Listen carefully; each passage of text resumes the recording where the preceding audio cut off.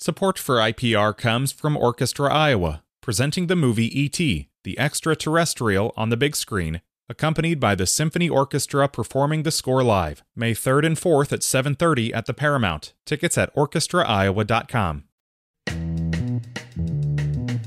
Today is Tuesday. It's the 11th of October. This is Here First from IPR News. I'm Clay Masters.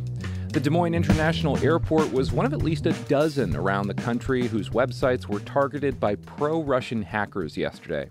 The Des Moines Register reports in addition to Des Moines, the outages affected websites for Chicago O'Hare International Airport and Hartsfield-Jackson's International Airport in Atlanta, among others.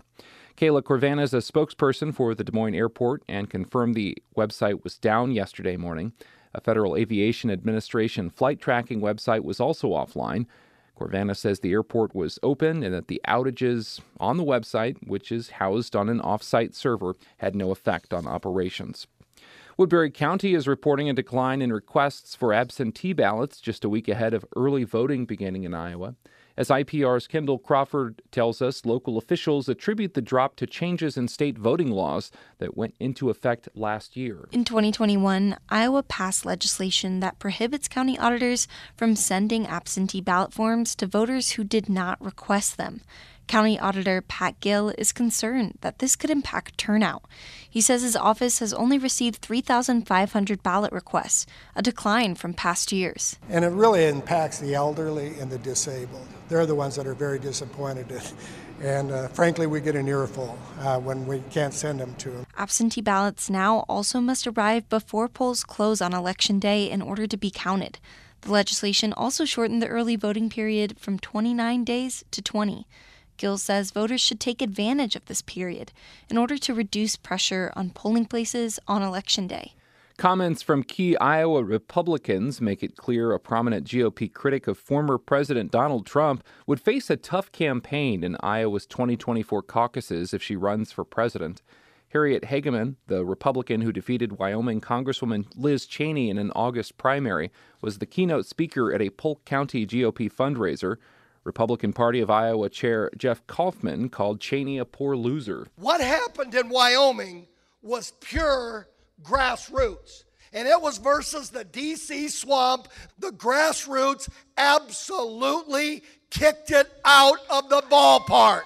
Kaufman ridiculed those who've praised Cheney for her role on the bipartisan committee investigating Trump's actions as the U.S. Capitol was being attacked, as well as those who lamented her primary loss.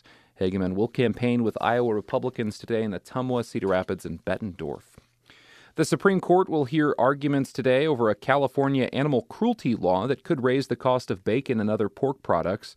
The case's outcome is important to the nation's $26 billion a year pork industry, but the outcome could also help define the limits of states' ability to pass laws with impacts outside their borders, including laws aimed at combating climate change or improving drug prices.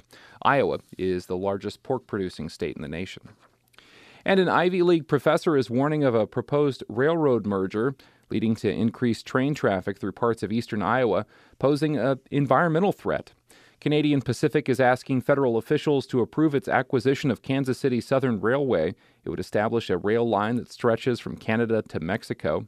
Mike Hepler is an engineering professor at Princeton. This rail is likely to carry a lot of an increased number of cars holding tar sand oils and bitumen.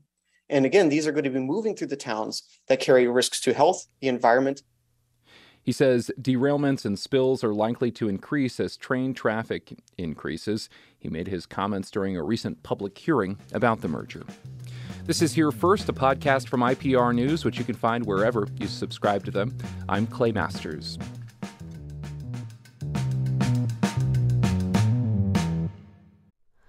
Hi, it's Terry Gross, the host of Fresh Air. We bring you in-depth, long-form interviews with actors, directors, musicians, authors, journalists, and more. Listen to our Peabody Award-winning Fresh Air podcast from WHYY and NPR.